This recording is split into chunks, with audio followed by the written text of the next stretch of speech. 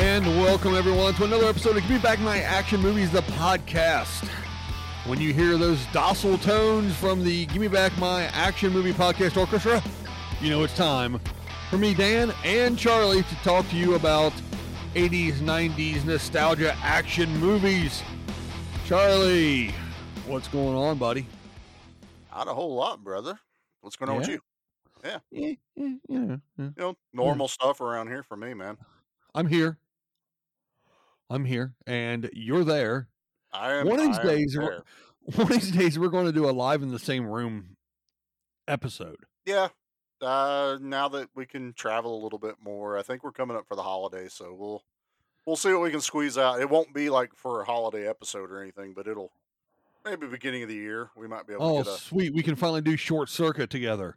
Yes.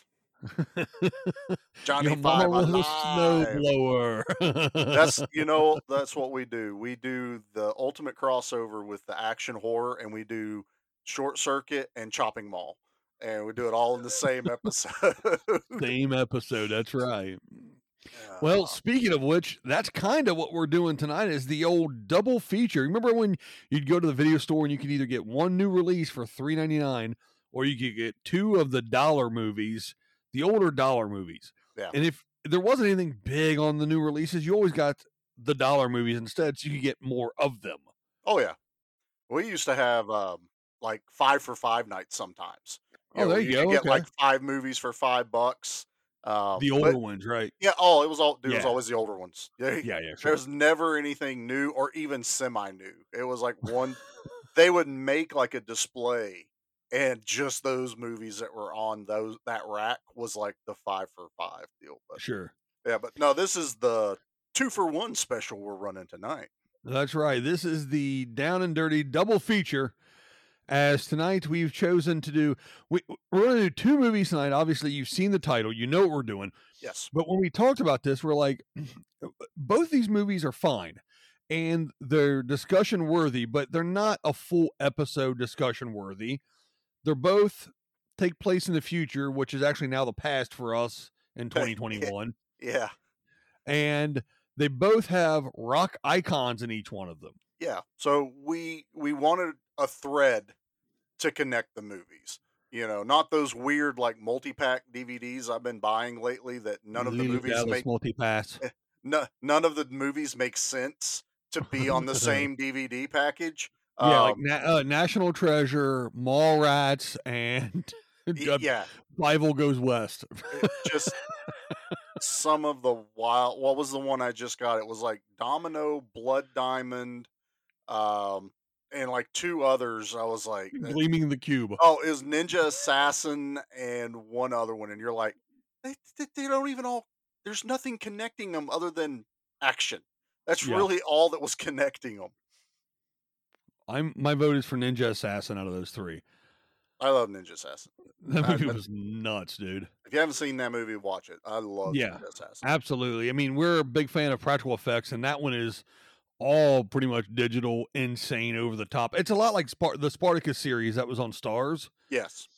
Very animated, like blood splatter and stuff, but awesome flick. They did it right and went with it. You know what I mean? You watch some of these other ones, and it's jarring when you see the digital blood.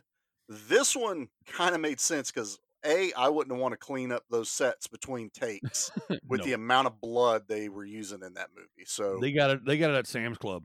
Yeah, but we're not doing Ninja Assassin tonight. We are doing your first pick.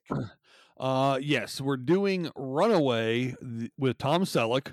That mustache. And the 1984 Tom Selleck, Michael Crichton written and directed film. Yes. And then after the commercial break, we're going to come back and do Free Jack with Emilio Estevez and Rene Russo. Now, the common thread, if you're not familiar with these movies, and if you're not, then you should probably go watch them real quick and then come back, because we're not going to tell you spoiler alert. We're just going to do it. No, we're just jumping in. Both these movies have a rock icon in each. The first one is Runaway with Gene Simmons. Yes. And if you don't know what band Gene's from, then please stop this, delete it, unfollow, and then throw your phone in the river. The second one is Mick Jagger. And again, Rolling Stones. If you don't know who the Rolling Stones are, Mick Jagger is, it's probably the same thing. You probably want to just throw your phone away at that point. So we both talked about these. So we were both familiar with both films, and we hadn't seen them for a while. So when we watched them again, it wasn't quite a cold watch, but it's pretty close. No, I had definitely seen Runaway most recently. Even to the fact Jackie's sitting there going, "Have I seen this?" And I'm like, "Probably. I've watched it a few times." Yeah. And Freejack, I'm pretty positive I haven't watched it since the VHS days. So that would have been like 90s since I watched Freejack. I've probably watched them both in the last 10 years, but again, I couldn't tell you when. Enough that I was like, I know them, you know. Oh, I knew the plot. I knew what was going on. Maybe some small nuances here and there, in the movies that I was like, I don't quite remember that. But then something will happen. And you're like, oh, yep, I remember that. Totally remember it. But yeah. The first one we're going to do is Runaway, and I think I might have been confused. This is what I watched.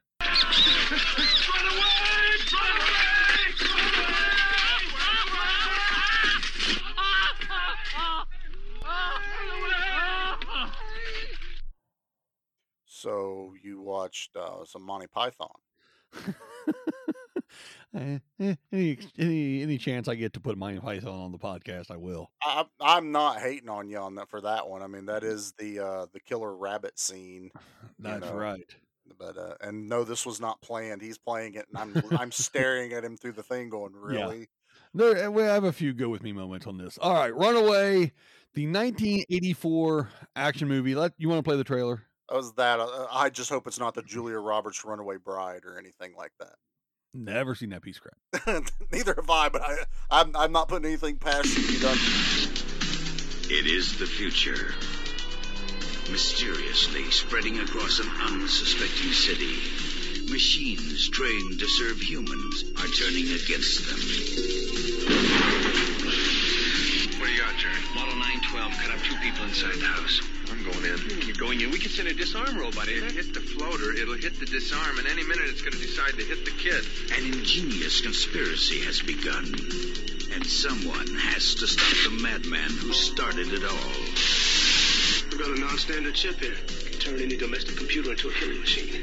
Working late at night all by yourself? I just had a few things to finish up. No big deal. Insist. Let me help you. No. Bug detected. I'm not a buzz, Jackie. I thought it was clean. Luther really wants to keep track of you.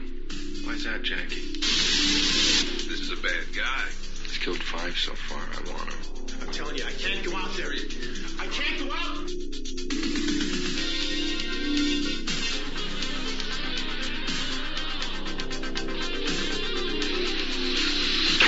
What does it take to get through to you? He sees everything. He knows everything that's going on in here. You can't run away, Ramsey. My little machine will find you wherever you go.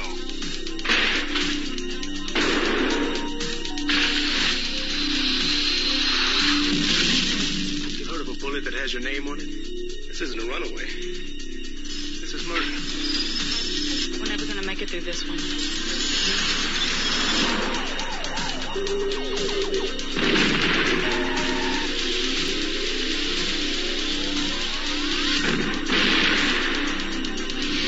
Runaway. Tom Selleck, Cynthia Rhodes, Gene Simmons. Runaway. From TriStar Pictures. That is the most 1984 trailer ever. All right, man. So, Runaway, written and directed by Michael Crichton. Of course, everyone knows Michael Crichton as a writer of such things as Jurassic Park and, well, Runaway. But he did, he did do some directing, and his big screen directorial debut was Westworld. Yeah, I like Westworld. The movie, not the TV show that's on right now. I haven't watched that.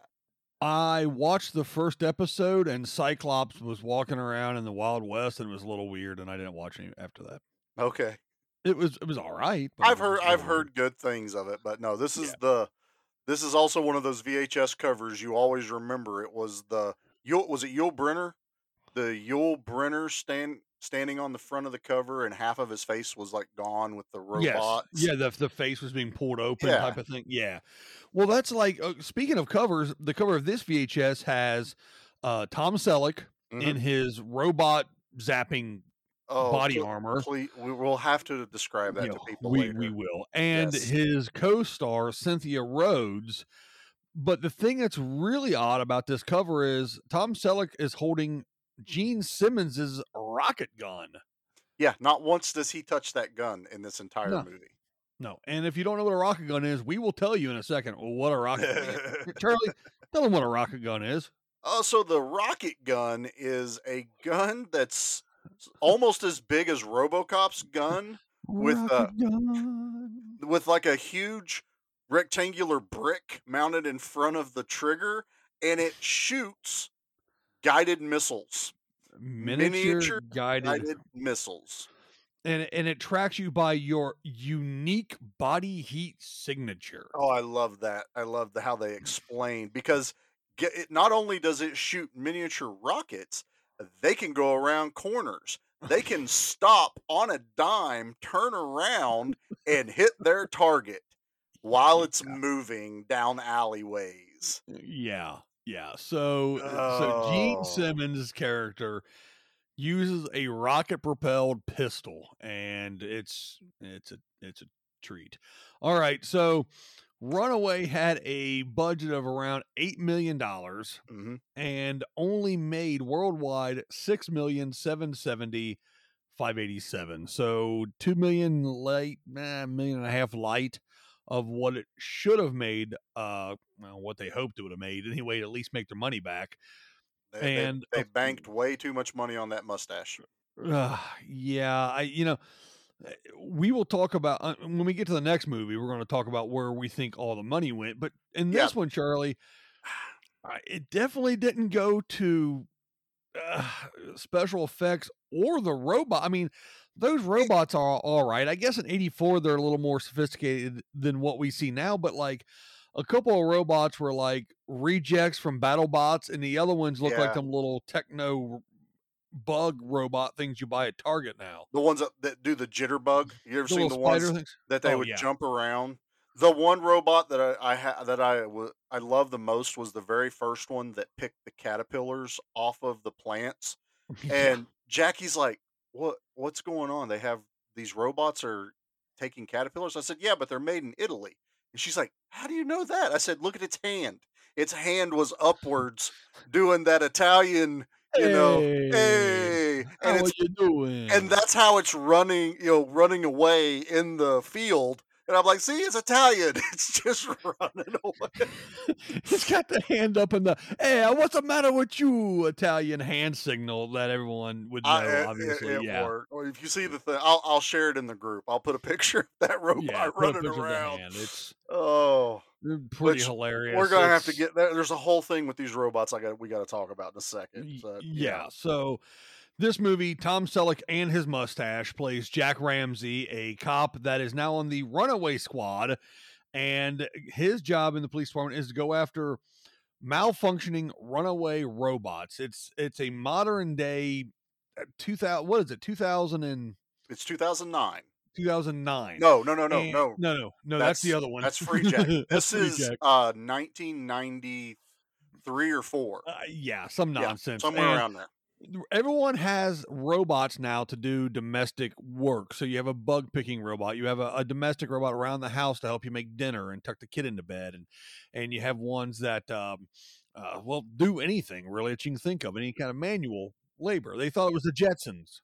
Larger versions of the Roomba, not just vacuuming. They were doing everything in the house, which I'm just going to go ahead and say the unsung hero in this movie is Lois, the robot that takes care of Tom Selleck's kid the entire freaking movie, from making him dinner to tucking him in bed.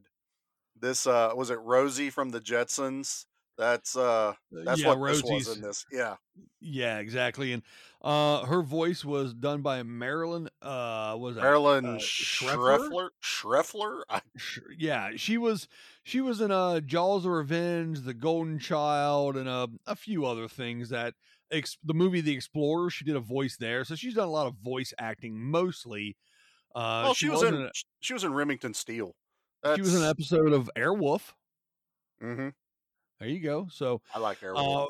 Yeah, I know you do. So as Tom Selleck is going now and breaking in his new partner, Thompson, played by Cynthia Rhodes, which you may know, she was the original dance partner for Patrick Swayze in Dirty Dancing, which was one of your favorite movies, Charlie. Never saw it. They go around now and they hunt down these runaway robots. Well, they come to find out that these robots now are being programmed and modified to actually be killing machines. They try to figure out who causes all of this, and in the working on that, they find out that it is by a gentleman named Dr. Luther. Who's played by Gene Simmons. So he is a doctor.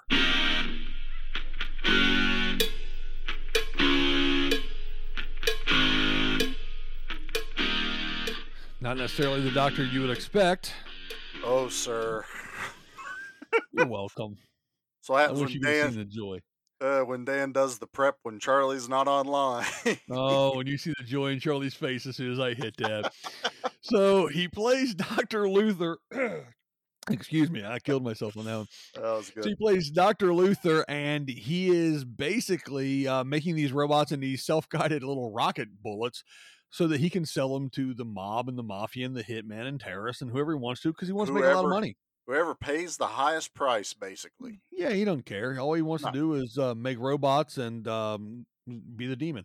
And he gets his assistant to help him, Kirstie Alley, who plays Jackie Rogers, and she has a bunch of chips. Tom Selleck finds out it's her, keeps her around, uses her as bait to get to Luther. Luther kills her. He has to fight him. Luther gets Tom Selleck's kid, who's played by Joey Kramer, the kid from Flight of the Navigator. Yep. And they have to go fight Luther, save the kid in a big high-rise building. The whole time, Tom Selleck is super acrophobic, hates heights. So, of course, he's in a high-rise building fighting, construction site building. Everything he has to do deals with heights, it seems like. He has to fly in a helicopter, go up another high-rise building that references the other high-rise building.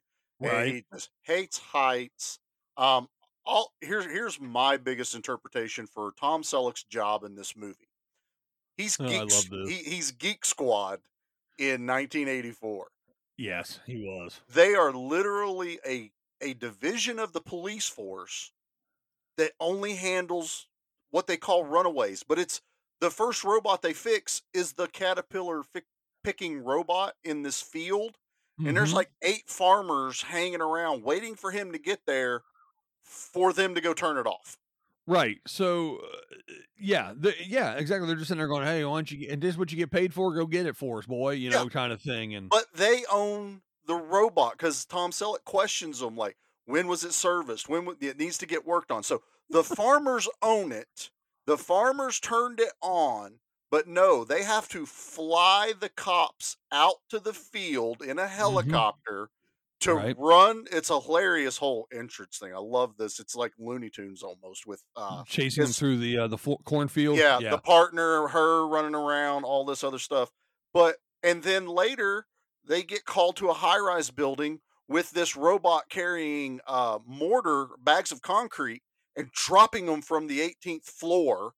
And Tom Selleck's like, "What's going on?" She goes, "It's stacking in the wrong place." He goes, "We'll go turn it off." She goes, "Our insurance doesn't cover it. That's what you're here for." And I'm like, this dude's Geek Squad. He's just missing the van. He really is. So next time you have a problem with your iPhone, just call the cops. They'll come out and fix it. Call the cops. They have a whole division. That's their job. Well, back at base, he's got Stan Shaw playing Marvin, who's like the tech guy working on it. You may know him from Daylight, Monster Squad.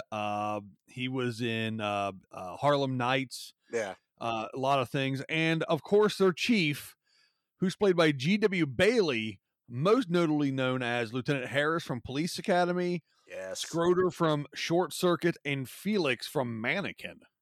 No, this is Police Academy all over. Other than he's not being funny, he's yelling at Tom Selleck and his mustache. The whole thing in this movie is his name's Jack Ramsey, and I swear to God, they say Ramsey 50 plus times in this movie. At least. It's at least constant. Ramsey. Like Tom Selleck is trying to solve all these things. He's like the baddest dude in the Geek Squad, and his chief is riding his ass constantly. Like there's a bullet, an exploding projectile bullet in his partner's arm, but the chief is wanting to, figure out what Tom Selleck's problem is. Like, what's your problem? Why'd you let all this happen? I'm like, there was 15 other cops there. Why is it Tom Selleck's fault? Because he's the sergeant. He's Sergeant Geek Squad. Of Geek Squad. There's literally 3 people in his division. And that's when we hear a word that we don't use on the podcast. No. But it wasn't Tom Selleck who said it. It was Tom Selleck's mustache. That's what it was. They flipped a switch and Tom Selleck's mustache drops the F-bomb. And I'm not, I grew up watching Magnum P.I. and all this. I mean, Tom Selleck is a household name. It's a fixture growing up in the 80s. And I heard him drop the F-bomb, and I'm like, that took my breath away a little bit. I'm like, I don't know how I'm supposed to feel right now, because he was on Murder, She Wrote one time for a big crossover event, and Angela Lansbury doesn't stand for that garbage. And she'd be like, "Holy crap, Magnum, what's wrong with you?" Mrs. Potts would have been pissed. Yeah. So this being the one thing that, like I said, we talked about this being a crossover because Gene Simmons is in this as the rock icon in this particular movie. Now, Gene has been in a few movies, obviously, but most of them had been like Detroit Rock City because he was Kiss. Well, he's like at the tail end of that with the concert. He's like, he produced it, but he really wasn't in it. The only movie he was in before this was Kiss Meets the Phantom of the Park or something like that in 1978. This is like his first big role. And and again, he was the demon in it. Yeah, he was the demon in that. He's not the demon in this. Like, Jackie kept watching this going, I know that's Gene Simmons. It doesn't look like Gene Simmons because this is no makeup. His hair's not poofed up like, it was on concerts and stuff. Correct. And he nails this role though. He has this look about him, this mannerism that he's doing. I loved him in this, but this is like when Kiss took the makeup off and you had to look at Paul Stanley and Gene and all these guys with no makeup on going, wow, really? They're just some dudes from New York, man. That's it. Yeah, exactly. So like he did this, and then he did like an episode of The Hitchhiker. He was in Trick or Treat. Yeah, he was a Trick or Treat. We should have done that on the horror show. I'm kicking myself for not doing that. You should have done that. What's wrong with you? Yeah, that's true. So, he's done a few things, obviously, but like this was his first big film role. And I'll play a little clip from an interview from back then actually about it.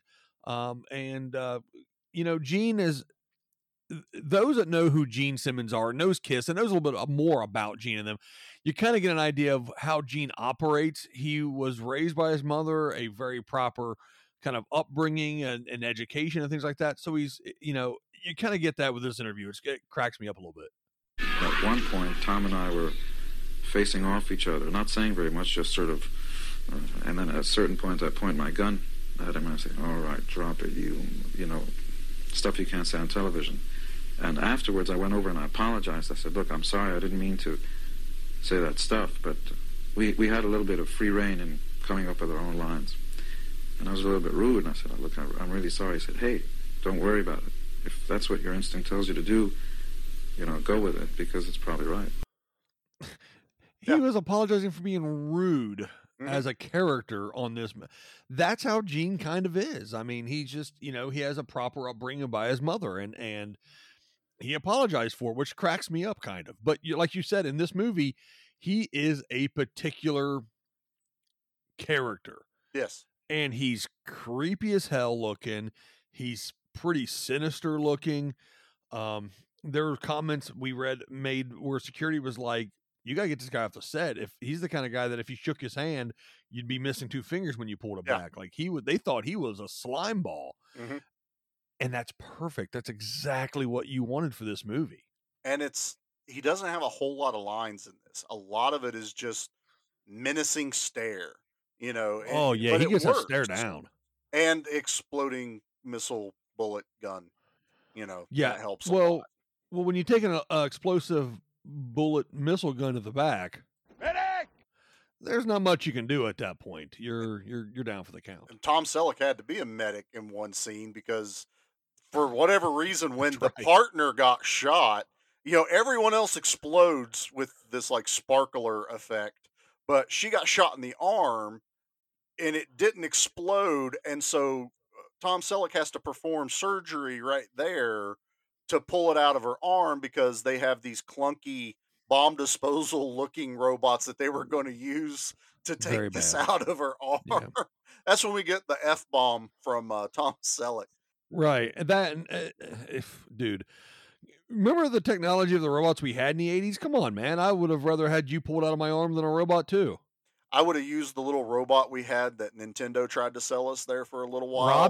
Robbie, that would just move its arm up and down. I would just bring Robbie in on a little tray and hold him while he took the bullet out of your arm. That's and just move the gyros back and forth. That's it, man. That's because other than that, it would be Teddy Ruxpin I'd put a medical cassette tape inside of him and just let him talk me through. Yeah. And now my friend Grubby will put you under with anesthesia. It'd be great. Somebody go get me an Iron Maiden tape right now. No. See, that's what we need. We need a Teddy Ruxpin put Iron Maiden tape in it and see what happens. That'd be awesome. As he's in there and he's the mustache throws out the F-bomb. He tells everyone, leave. I didn't realize how I was setting you up for that. Well, thank you. And at that point he pulls it out of her arm and then throws it behind him into the bar and it blows up again. What was up with that? Like, man, yanked it out of her arm and just like, you know how when you would toss salt over your shoulder if you spilt a little of that old wives' tale? Quick, yeah. He just tossed that exploding bullet behind his head. Very yoink. Oh, it was cheek. There it went. So it's wild. This movie's supposed to be in the future, but everything's modern technology, like modern cars, modern helicopter, modern everything except high-tech robots, which they're dog shit, honestly. But there were some cool things. So the cool thing was, as they've got Kirstie Alley with them, and Luther's trying to get to her, and they're driving cars. They have a robot. It's a dummy driving one police car while Tom Selleck's in the back with Kirstie Alley, and it wasn't Johnny Cab. It was not Johnny Cab. It was piece of shit Cab. And the other police car is his partner Thompson. She's driving one. And these people are chasing him down and letting these little remote control homing explosive car things chase him down the highway and try to blow him up. And then they all of a sudden have deflector screen, computer onboard, Star Trek computer, Nick Fury, Agent of S.H.I.E.L.D. internal computers on these cars now all of a sudden tracking these vices. All the windows, the back window, the side window, they were like little. You remember when they were trying to locate the Death Star on Return of the Jedi, and so they would show like how it was getting closer. Like that's what this looked. Yeah, this grid form over top of them sitting in the middle of this car, and they're like, "We got one right behind us." Okay, that's not as insane as what I'm getting ready to tell you. Their plan is Cynthia's in the other car with a laser that pops up out of the top, and it's her job. By the way, that little laser looked like the little laser out of the back of the Doom buggies on Megaforce. Which that's going to come up later in this episode too. But that's my boy. This laser pops up, and she has to explode the little bomb car, the little bombs, as they race towards Tom Selleck, and she's shooting them on a busy highway as they're driving side by side. Yeah. And it's like all it kept doing was cutting to this guy that had a floor hole cut out of his car. You didn't see him, and he would just drop one, and then drop cut out the floorboard like the Flintstones. And he would just, and that every time they blew one up, drop another. I'm like, how many does this dude have in the back seat? Because there's like 6 on screen at one time. Yeah. And then the most incredible stunt I was not expecting. Tom Selleck, which obviously was a stunt guy, had to cross from car to car, spread eagle as he tried to lift one leg from, because the doors are open, not like closer. They're like door length to door length away apart. And he spread eagle across, takes him a second, and then looks at Kirstie Alley and goes, jump. Like, and she looks at him and goes, have you lost your damn mind? I'm not doing that. I was going to say something else. I had to censor myself there. Yeah. No, I did see that was a stunt double, but it was Tom Selleck's real mustache. It actually crawled off his face onto the stunt double to make the. He's certified. That's the safety thing. You have to have the mustache. So these little things you find out are tracking them.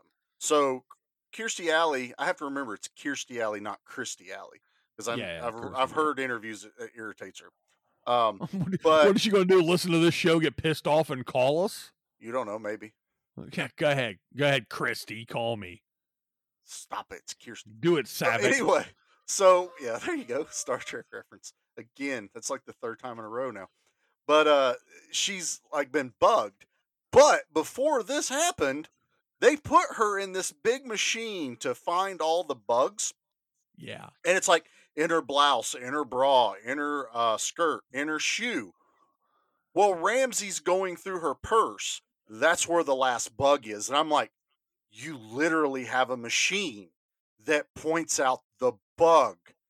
Put the purse in the machine. No, he did it by hand. And that's where the last bug was. Of course, yeah. Oh, my gosh. Yeah, I mean, I don't know, man. I think they did it to try to kind of get them off their track, but I'm reaching. I mean, that's the best I can do with that one, man, is that was the case. But it's funny because, like you said, it's supposed to be futuristic enough that robots do domestic chores now. Yeah. But yet, the most sophisticated outfit and technological tool that they can give Geek Squad Tom Selleck is what do they call it? The shock dispersion armor vest or some nonsense. They have some name for it, but it's a shark bite suit. He wears a chainmail top, and then gets roller derby pads to go on his forearms, his biceps, his knees, so on and so forth. And then like a regular bulletproof vest to put on top of all this crap. And then he gets a little belt mounted laser zapper gun that goes beep, beep, beep, beep, beep when he shoots it. And he's going to use that laser zapper gun to go after the robot instead of just the 9mm he had on his hip to begin with. I'd have just shot the damn thing with hard rounds. Or the one that he smashes to death with a chair when he saves Kirstie Alley. Yeah, let's not forget that. He beat the shit out of the chair, and the security guard was mad at him for that. That was a good one, yes. No, the best robot's the one that's running around with a 357 Magnum, though. At the beginning of the movie. And he's like, what kind of upgrades did you give that robot? That's the one he had to go zap, zap, zap, zap with the zappy gun and get or whatever. So it's hilarious. By the way, I just want to let you know, the guy that played the security guard was Dada's dad in Goonies. Oh, was it? That's why he looked familiar. Yeah, because he's like, you didn't have to smash that thing. And he goes, maybe I should go back through your maintenance reports and we'll see who's at fault. And I was like, he was going to be a badass about it. It's like, settle down, Tom. You and your mustache need to back off a little bit, all right? This guy don't know anything about nothing. So, but there were things like, I did like the drone design because that's not terribly far off from what we have now. No, it really wasn't. They had little earpiece communicators. Yeah. Well, did you notice, because there's a whole scene where they bust in on Gene Simmons doing like the deal. Did you see how he turned on the drone?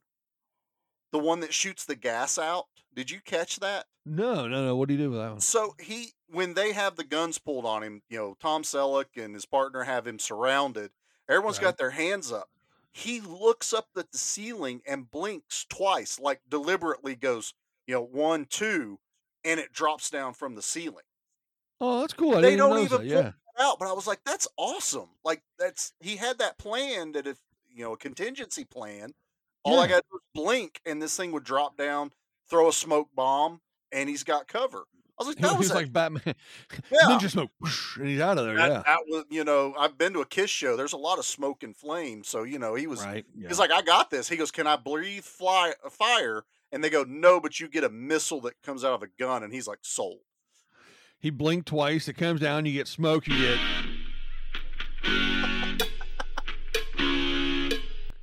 All right, you actually get it. I got to figure out how to do edits. Because we should play that scene, and then as the smoke goes, it turns into a Kiss video. Exactly, and it's also the one time he says domino. He says Kiss in the movie. It's like something like "kiss my ass" or something, and I just yelled out, "He said it! He said Kiss!" And Jackie's like, "You're so stupid. What's wrong with you?" He said the thing. He said the thing. He went kiss in my ass. That'd have been awesome. That movie would have got higher ratings if that had actually happened. They should have had Peter Criss in this and he shot him or something. That would have been great. That would have been hilarious. Oh my God. No, I'll tell you, like, let's kind of talk real quick about our likes and maybe dislikes. So I did like. There's a lot of like to this movie. The dislikes were the things that kind of took me out of it. The likes were, I actually appreciated the robot designs because I am like, this was done in 1984. Some thought was into the designs. Like Lois was even cool looking. She was kind of, probably 3 foot tall. She had all the, the things that she would need to take care of the house. She looked a little bit like the robot from Revenge of the Nerds. She did. That's where, it had all the little blinky lights and everything that would go around, and the tape deck reels, the reel-to-reel stuff you would see. I like that stuff. I did like. Who can't like Tom Selleck? Tom Selleck and his mustache. Gene Simmons is awesome bad guy. I wish he'd have done it more. Yeah, I do too. Actually, the dislikes with this movie was, as I was watching it, I kept getting this feeling of this could have easily been a made-for-TV miniseries had they dropped the language a little bit, because there's not much violence. I mean, even. When someone dies, it was just a little poof. One guy burst into flames, but it was kind of semi off camera. The guy in the locker room. Oh yeah, Gene does the deal. One of the techs that actually made the chip for Gene. Yeah. So I kept going like, man, this could easily have been a made for television. It tried so hard to be R-rated, and it just never felt like an R-rated movie. Tom Selleck dropped the F-bomb. The body. I think Gene did too, didn't he? Once. I think one time he does. Yeah. Now, when he kills Kirstie Alley, that was freaking cold. Yeah, he stabbed her right in the back of the head, right in the through the back of the neck, up into Yeah, he like pikes her basically. He piked her right in the back of the head. And I was like, okay, that was pretty flipping cold. I was like halfway impressed with they went that far after seeing this movie. And then there's things that date this movie. The music dates this movie. Very synth heavy. Yeah. Super synth heavy. It's totally the 80s. Thompson's running around with like blue eyeliner around her eyes. Yeah. One of the things Aquanet hair. I didn't get her character, and I couldn't really connect with her because she's like just thrown into this department. She's made comments like, "Oh, I used to work construction. I used to do this," and then she was questioning like heavily the other partner of Tom Selleck, like, "Well, why is he here? Well, what made him stop being in the field? Why did that make him do this?" And I was like, "What's it to you?" And it doesn't ever come back up. You just showed up. Shut the hell up, lady. But it's not like it was a running theme. It was just she does it, and then all of a sudden they're in a love interest. And at the end, I was telling Jackie, I said they can't do that because that's interdepartmental relationships, and IA is going to have a fit because they're making out at the end of the movie. Yeah, yeah, and the thing is, and again, I know it's dated. It's 80. She's in a policewoman's skirt, and she commented, she was like, I was in traffic. So they were like, oh, she's the meter maid, she's the traffic cop girl, and she was in this skirt. And I'm like, okay, if you're just standing there directing traffic or giving out tickets and it's the 80s and you're in a skirt, okay, fine, whatever. But now she's climbing up scaffolding and going up an elevator and everything else, and it's like, you're going to see everything that the good Lord gave her if you don't put her in some britches there pretty soon. Right. And it was kind of weird. She was going to be a dancer, and she did construction, and she was going to be a computer programmer, and now she was in a traffic cop, and now she's a runaway cop. It's like, were you just so damned annoying that every job you had, someone would just push you to the next department or something? What the hell happened? Yeah, it was kind of like, and there was like, there's no way you made it through academy or anything like that to get into the police force. I didn't not like her. I mean, she fit the character they were doing. It was fine. But also, I was like, you didn't really need her. You had Kirstie Alley. It's like, it was just a little odd. I ding it a little bit for that, but overall, she definitely wasn't no Lois from RoboCop.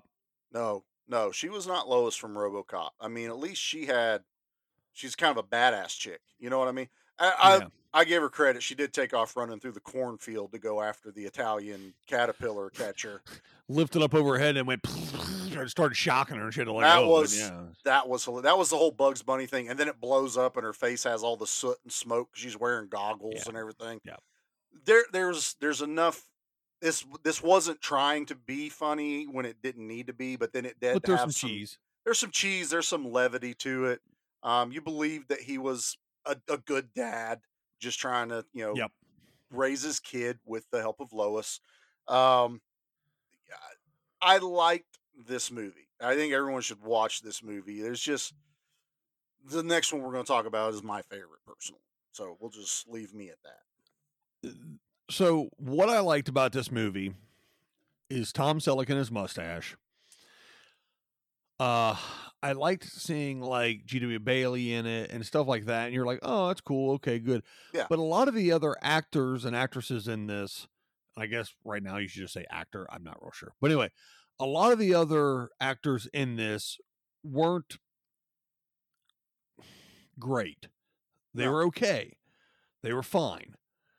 His partner, not great. And then Tom Selleck would be standing there acting his ass off. Yes. So it seemed a little bit like he lost a bet and had to do this one or something, was the feel like, Gene did a fantastic job for what he was supposed to do in this. He didn't do too much. He didn't try to do more than what he was capable of doing. And I thought that was really good. Again, me being born in 76, I did see this one when I was younger. So there is a nostalgia feel for it. So I liked it, but mostly I like it because, Gene Simmons is in it and he plays a real creepy dude. Tom Selleck does a really good job in his role. If you've seen Blue Bloods and kind of he kind of had the same vibe as his character in Blue Bloods. So I really kind of dug that. What I didn't like about this is kind of, again, the chainmail, lacrosse pad, zappy gun thing was kind of dumb. Yeah. B, they're going to send one guy in to go after this robot. Come on, to save this kid. No, they're going to send in a team to do it. There's one more thing that irritates me. You keep going, but I want to bring something else up. And one of the things that bugged me about this movie is I'm very acrophobic. I also am arachnophobic. This movie has spider robots and it's up in the air a lot. And I'm not even joking when I'm telling you, I'm watching this movie feeling uncomfortable looking at Tom Selleck did a great job of being really put off and afraid of heights when he needed to be. plus with the camera work they did, that shot really pretty good. I was going to say, it looked like they borrowed heavily from Vertigo, the movie that they did for that. Yeah, so and they had she a even lot mentions of those... Vertigo to him. So that actually made me feel uncomfortable enough to where I went, I don't like this. But again, I kind of liked it because it made it work. You know what I mean? Kind of thing. So yes, the soundtrack's very dated. But there's other movies where it has dated soundtracks too, like Tron, for example. Dated soundtrack, obviously, but works. Tron, top 50 favorite movies for me. If you don't like Tron, I'll punch you in your face. Love Tron. So dated soundtrack will still work, but this one just seemed a little... This one just got real cheesy and heavy. A little cheesy. Yeah, like they did too much. So, two things that you just reminded me about that I wanted to bring up to my negatives. Number one is there is this reporter following all of these things running around. Like anytime a robot went bonkers and the cops got called, she was there. It's like the people have a right to know. Well, she sends her cameraman into the first thing with the robot with the gun. Yes, and dude gets blown away. So camera guy is dead. She's at the very next one where they bust Gene Simmons with a new camera person doing the exact same thing. I'm like, there's no way you'd still be a reporter. You just got your cameraman killed. And that was your call. You know? The only person that has a worse gig than that is the drummers for Spinal Tap. Yeah. No, it's... And then... That was dumb. Number two... Dumb as hell. And I was telling Dan about this at the beginning of the show before we started recording. Ramsey fights Luther, and it's kind of cool. Well, Ramsey runs to the elevator in this high-rise. They're like, I don't know how many floors up, but a lot. Yeah. So he inadvertently makes it go up to the tippy top, no more floors. Well, I think Luther had it rigged to do that. I don't know if he did, because remember, it's supposed to, if as soon as you go down, the spiders will kill you. Yeah, but he hit the down button a few times and it didn't work. So I think Luther had it rigged. He had to go under it and hit the button to change it or reset. Then that doesn't help this any more than what I'm getting ready to say is. So for the next, what would you say? 10 minutes? 10 minutes. 10 minutes. 5, 10, somewhere in that range. He fights the robots. He is dealing with his acrophobia because he's super high and he has to hit a reset button on the bottom of the elevator.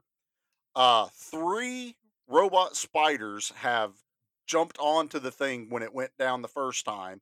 So he's fighting them, gets sprayed in the face with acid, crawls under the elevator twice, zaps one off, knocks another one off, but he wins, hits the reset button, crawls back up, hits the down button.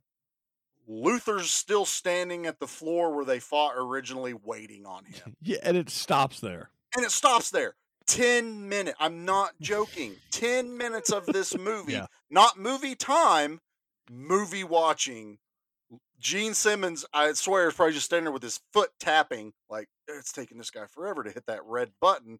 Because you know what? Say the spiders won. How was Luther getting off the building?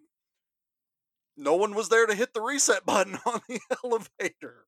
Well, he would have just pulled the wings out from behind him and flew away as the demon. No problem. It would have been fine. The thunder, and he would have just whoosh out of here. The go-go boots of dragon skulls. Yeah, exactly. Absolutely. Gone. I would have improved the score of this movie so much. But no, those were two more that you reminded me of.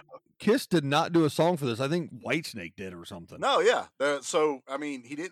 They were actually Scorpions, maybe something crappy. They were in the middle of production of Animalize, so Gene had to leave Paul Stanley in charge of producing that album while he did this movie. So I mean, if you know the history of Kiss, that's how serious Gene was taking this acting thing. For him to turn the reins over to Paul on Kiss, that's his baby, that's his moneymaker. He was taking this serious to this movie, and I can appreciate that. And Animalize isn't the greatest album that Kiss ever did anyway, but a couple good ones on there. Well, I don't think was Peter Criss with him at that point. Let's see, Animalize might have been Kulick and Singer. Okay, so at least he didn't have to worry about Peter Criss. Maybe not Singer. Might have been Carr. There's two Erics. There was Eric Carr and Eric Singer, and I get them mixed up sometimes. Peter Criss may have been the janitor at that point. Everybody's got to pick on Peter. No one wants to be the cat. Not even Peter. Not even Peter. So Charlie, do you want to wait and do our body count and Ali Yongs until the end of the show for both of them together? I think what we should do is we should do the body count with the movie, but let's hold our Ali Yongs till the end and do both at the same time. So you want to do the body count now? Yeah, because we're talking about the movie and the kills. Let's keep the body count with the movie. All right, let's see here. Let me hit that button there. Go over here, hit this button. Yeah.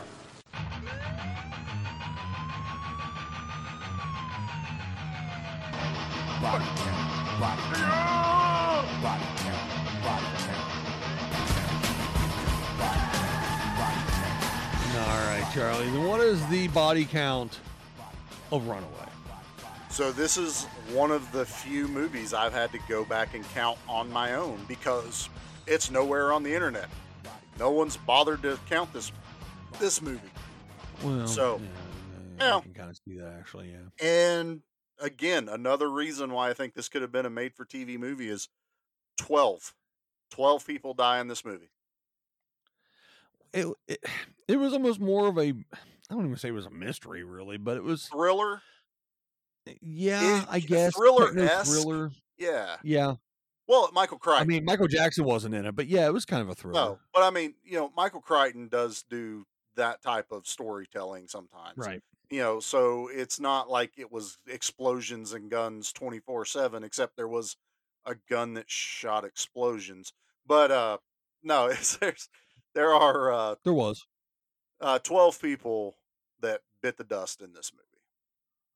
All right, so 12 people bit the dust in this movie, and let's bite the dust of this segment, Charlie. We'll revisit it when we do the Ali Yong bits at the end.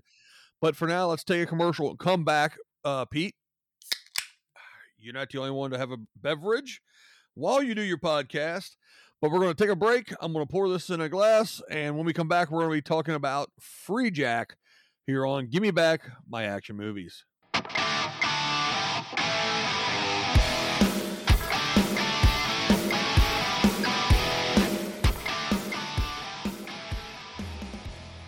Welcome to the Monster Movie Stomp Down, where twice a month we review monster movies from all corners of the planet.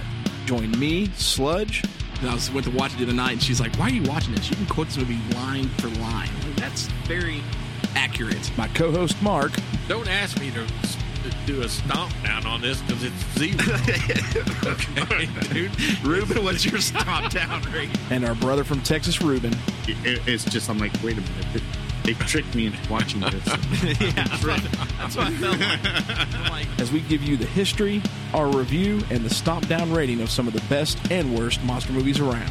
Available through the Podbean app, YouTube, Apple Podcasts, Google Play, and Amazon. Make sure and check us out on Facebook and Instagram. Just how drunk are we gonna get? Welcome to Good Beer, Bad Movie Night, where each month we drink finely crafted brews while watching terrible films in order to see just how drunk you have to get to enjoy them. So tune in and join Troy. Kilroy Kreitz. Oh, that was pretty good. Thank you. Dave. I have the weirdest boner. And Pete. IPAs are ales, meaning they are bottom fermented. Excuse me, they are top fermented. I that up. Let me try that again. As we drag Kathleen, Hear me. kicking and screaming through an alcohol-fueled podcast dedicated to movies of questionable quality and the frosty adult beverages that help make them tolerable. Good Beer, Bad Movie Night. Clearly, it's the beer's fault. Hey, this is Jimmy Street, host of the Live and in Color with Wolfie D podcast. Hear the life and times of professional wrestler Wolfie D. From his times in the territories with PG-13 to his times in WWE, ECW, WCW, TNA, and more. Nothing is off limits and nothing will be held back. Available now on Spotify, Apple Podcasts, Google Podcasts, and all major podcast formats.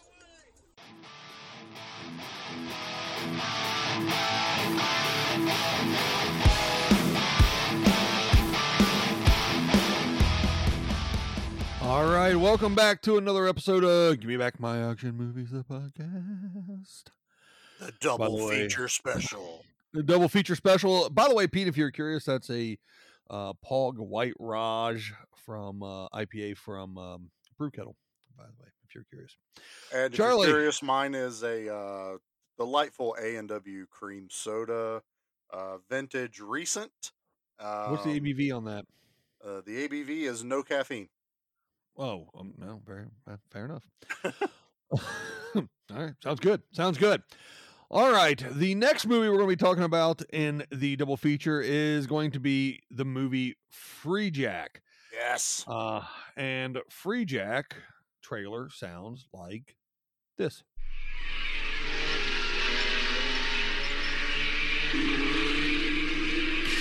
Alex Furlong is about to die.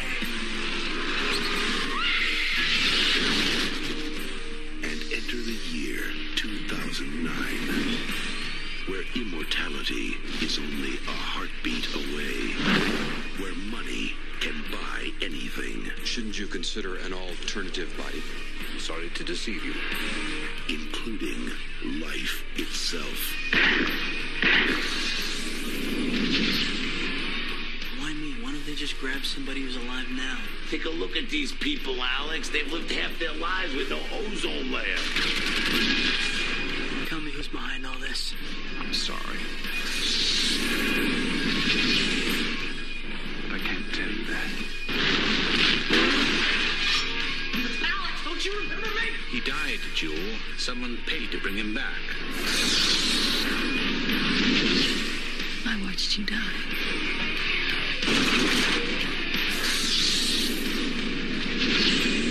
Welcome to my mind. Don't resist. Lose your mind, and you can live forever.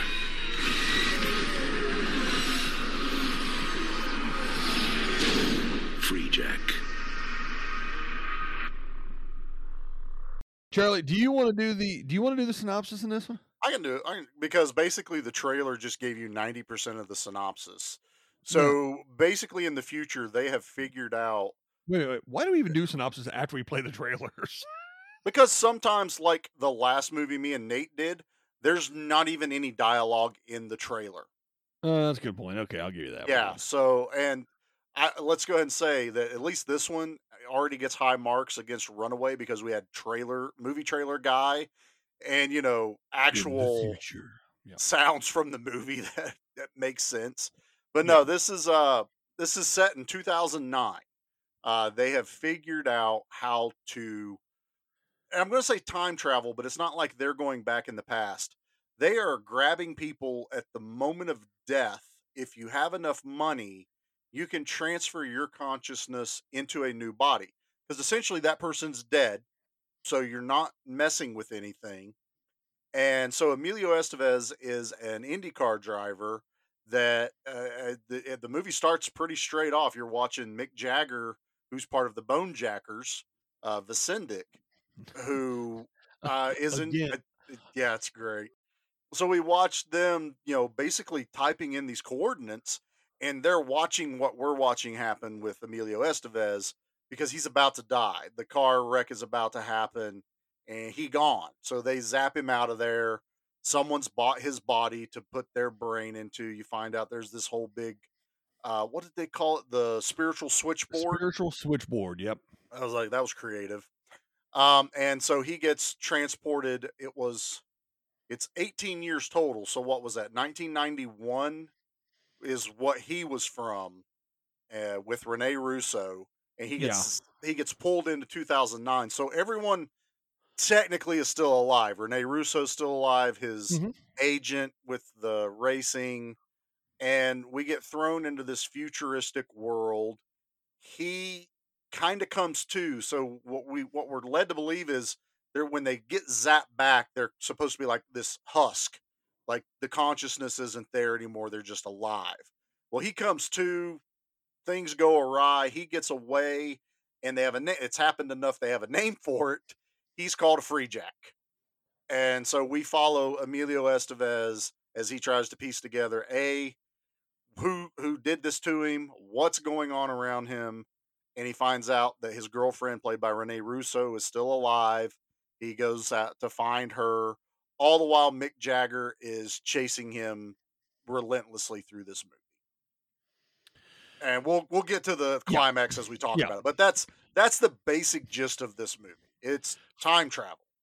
Freejack, budget $30 million, only made a little over 17.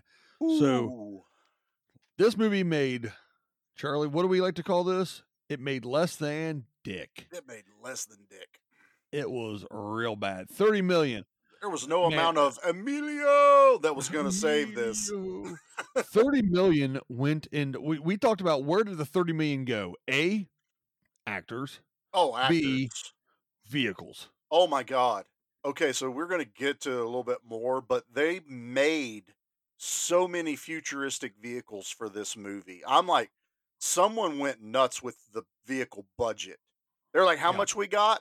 What can we're going to make remember in what was it? Guardians of the Galaxy Volume 2, when Star-Lord figures out that he's a god, and he's like, you can make anything, and he goes, I'm going to make some really weird shit. That was the guy that designed some of the vehicles for this movie. Yeah. Oh my God. And of course, the through line between these two movies is rock icons. Yes. And the first and foremost biggest rock icon in this movie, Mick Jagger, obviously of the Stones. Yes. Bet you thought I was going to play Painted Black, didn't you? No, I actually expected this movie. Did you? Or this Gimme song. Shelter? Yeah. I love Gimme Shelter. It's such a great song. So, Gimme Shelter, they're, of course, from the Rolling Stones. But Mick Jagger, not the only rock and roll musician in this movie. Oh, really? The other gentleman played his agent Brad. His name is David Johansen. He was the lead singer of the New York Dolls, who I actually saw a few years back, about 9 years ago. And he also was better known as Buster Poindexter with the hit Hot, Hot, Hot, which I do not have a clip of because it's, well, shit.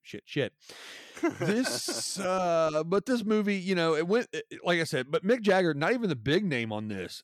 Estevez, Russo, Sir Anthony Hopkins. Sir Anthony Hopkins. Give the man what he's earned, his title.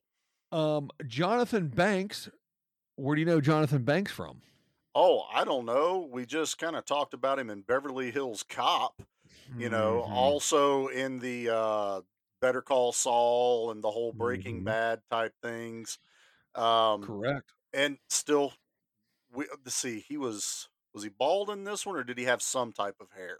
Nah, he was pretty bald. He was already balding in this one. So, and this wasn't far after Beverly Hills Cop. So I think they finally went, the curly hair got to go. Some of the other people in this one, Grand L. Bush, who played the bodyguard. He was the bodyguard. What was he in? I was going to say Balrog Street Fighter, the movie. You can say Balrog, but I love pointing out that he was Agent Johnson in Die Hard with the two agents that were named Johnson. Little Johnson and Big Johnson. Who was Big Johnson? What was he in? You know, that's that kind of guy where you like see his face and you're like, I've seen him in a half a dozen movies, and you caught me off guard. I wasn't prepared for that one. Well, I'll let you think for a second. Just because you're looking it up on IMDb right now, actually, I do know. I do know this one. I was going to pull his name up, but I don't remember. But he was the one Fratelli brother from. That's right, in the Goonies. Yeah, he was the other Fratelli. The other one. Who else in this one? Yeah, go ahead. I like Frankie Faison, who was also in a movie with Emilio Estevez. They were both in Maximum Overdrive. That's right. He was also in White Chicks. Yep, White Chicks. He was the chief. Yep, he was Chief Elliott. Do the Right Thing. Mm-hmm. And the landlord in Coming to America. Yeah. And then so there's two more I want to point out. I don't know if you have them on your list, but we have I've got one, but go ahead. Is it Amanda Plummer? It is Amanda Plummer. Okay, so she is titled as the Nun, but more appropriately known in this movie as the gun-toting nun. Correct. If you read stuff about her, she is Honey Bunny from Pulp Fiction. That's right. And she's also the crazy sister. What the hell is her name in that? She was the crazy sister in So I Married an Axe Murderer. Oh, that's right. With the other Michael Myers. Yes, with the other Michael Myers. Yes, it's still almost Halloween as we record this, so it's like the other Michael Myers. The other. And then who is the other person you got? The other guy I wanted to point out was John Shea, who plays Morgan. He's the friend of Rene Russo. Well, I was watching this movie, and I'm like, I know that guy. Super familiar. Yeah, I know that guy. So I looked him up. He was Lex Luthor in the New Adventures of Lois and Clark with Dean Cain and Terry Hatcher. And I'm like, that's it right there. I knew that guy because there was some other shows that I've seen him, but I was like, I feel like I've watched this guy a lot on something. And I was like, I've seen every, Lois and Clark episode. I love that. Yeah. That was my favorite Superman. Well, you're right. So you see these faces of this movie and you go, okay, this is a decent, legit cast. This is not bad. Oh, it's a solid cast. The director's name is Jeff Murphy. He did a movie. One of his first big ones that you would know is Young Guns 2 with Emilio. Free Jack, obviously, right after that. He also did Under Siege 2, Dark Territory, Fortress 2, Re-Entry. I need to revisit those Fortress movies, man. The Christopher Lambert, man, they were good. I like Raiden. Yeah, I like Raiden. And the one he did early on, 1988, was one called Never Say Die. Now, the reason I bring that up is it has George Wendt in it, who is Norm from Cheers. But more importantly and more recently, a name that you may, and I'm going to just slaughter this name. Okay. Temuera Morrison. Oh, the Jango Fett. Yeah, Boba Fett. Jango Fett. Boba Fett, Jango Fett. All the clones. He played all the clones. He played Aquaman's dad in the Aquaman movie. I haven't seen that still, but I got HBO Max. I need to watch it. It's the better of all the DC movies as far as I'm concerned. I want to see. I also want to see the new Suicide Squad. Loved it. I really dislike everything they've done with the Harley Quinn character, and I know she's a big part of it, but I want to watch it. Good, because I want to watch it because I love Idris Elba. Love him. And I want to see Cena's character. What is it, Guardian? Is that his character's name? Peacemaker. Because he's getting his own like HBO series. Yeah. So I want to see for those things. But like I said, I love Elba. I love especially after I watched Pacific Rim again. And giant kaijus. Yeah. Well, I watched the first one and the second one, actually. But I forgot Elba was in the first one. He's so good in that. Yeah, Idris Elba is fantastic. And, he's also co-starred with two people that are in this movie. Go ahead. Sir Anthony Hopkins and Rene Russo. That's right. Odin and Frigga. That's right, because he's Heimdall. He is Heimdall. And of course in Pacific Rim you have Heimdall in the same movie as Hellboy. Yes, Ron Perlman. I know, right? So anyway, we digress a little bit. All right, let's jump into this. Tangents. No, we're fine. Let's jump into this movie because this one's my favorite of the two. This was also the one I had seen the furthest away. So I swear it was the 90s VHS era. Makes sense. Last time I cool watched VHS again, cool VHS cover. It had like they tried to get all the characters on there. It's very futuristic looking. I mean, this was also right around the height of Emilio Estevez, best known for the Young Gun stuff. And, as a kid, we all loved, even though Maximum Overdrive is not Stephen King's favorite, I loved it. This movie Mighty had Ducks. Mighty Ducks. I mean, Emilio, he's Emilio. So this movie is sandwiched between Young Guns 2, Men at Work, then Free Jack, then Mighty Ducks. So you're right in the middle of his and then Loaded Weapon and Another Stakeout. We won't actually get into those. No, we got to do a whole episode on that one. So yeah, let's save that for later. Why do you hate me? I mean, this movie starts out with, car racing, F1 car racing, super fast, high adrenaline. He gets launched in the air and explodes in one of the spectator overpasses that go over top of the tracks on the road. Those should not be there. I don't know what it is about, NASCAR don't have that. No. But he touches tires with another driver and he launches, explodes, and obviously they zap him out at the exact moment. Mick Jagger's running around in Russian APC vehicles surround goofy ass helmet on. You remember, have you ever seen the 60s Star Trek helmet they sold that had Spock helmet? The Spock helmet with the blue light? So paint that black. That's what Mick Jagger's running around with, basically. Now, the other Bone Jackers, their outfits, because I couldn't remember exactly when we first talked about this originally, their outfits are cool. The helmets almost looked like the helmets that the Skeletor guards had in Masters of the Universe. So they were on the flying discs. They kind of look like that. Because we were talking earlier when we were picking this, we were like, oh yeah, they wore the baseball helmets like in Running Man. Right. And I was like, I think that's what, so when I saw these, I was like, dude, those helmets are actually kind of badass. Yeah, like I said, they were reminiscent to me of especially the glider troops. The one that had the hovers when they went through the portals. And I totally. Oh no, I was gonna circle back to what we said earlier. You started thinking about He-Man, didn't you? I did. It's like, Dolph. Where we were talking about the lake. Wait. By the way, the second trailer for the new He-Man series. Oh my god! I can't wait. Baby. I can't wait. So we were talking about the laser in Runaway that looked like the Megaforce laser. Well, that's because in this movie, the Megaforce Jeep dune buggies are running around all over the place. And I swear that's what they are. Filled with bone jackers. Yeah, so let's talk about the vehicles for just a second. So we have the Russian APCs that are painted bright red, purple, or blue. There's 4. Yeah. There was a black and yellow one, then there was a blue, then a purple, then a red. All of the little buggies, and I swear they got these guys at surplus because there's 20 of them running around, and they are wrecking them with wild abandonment. Oh yeah, they were on discount.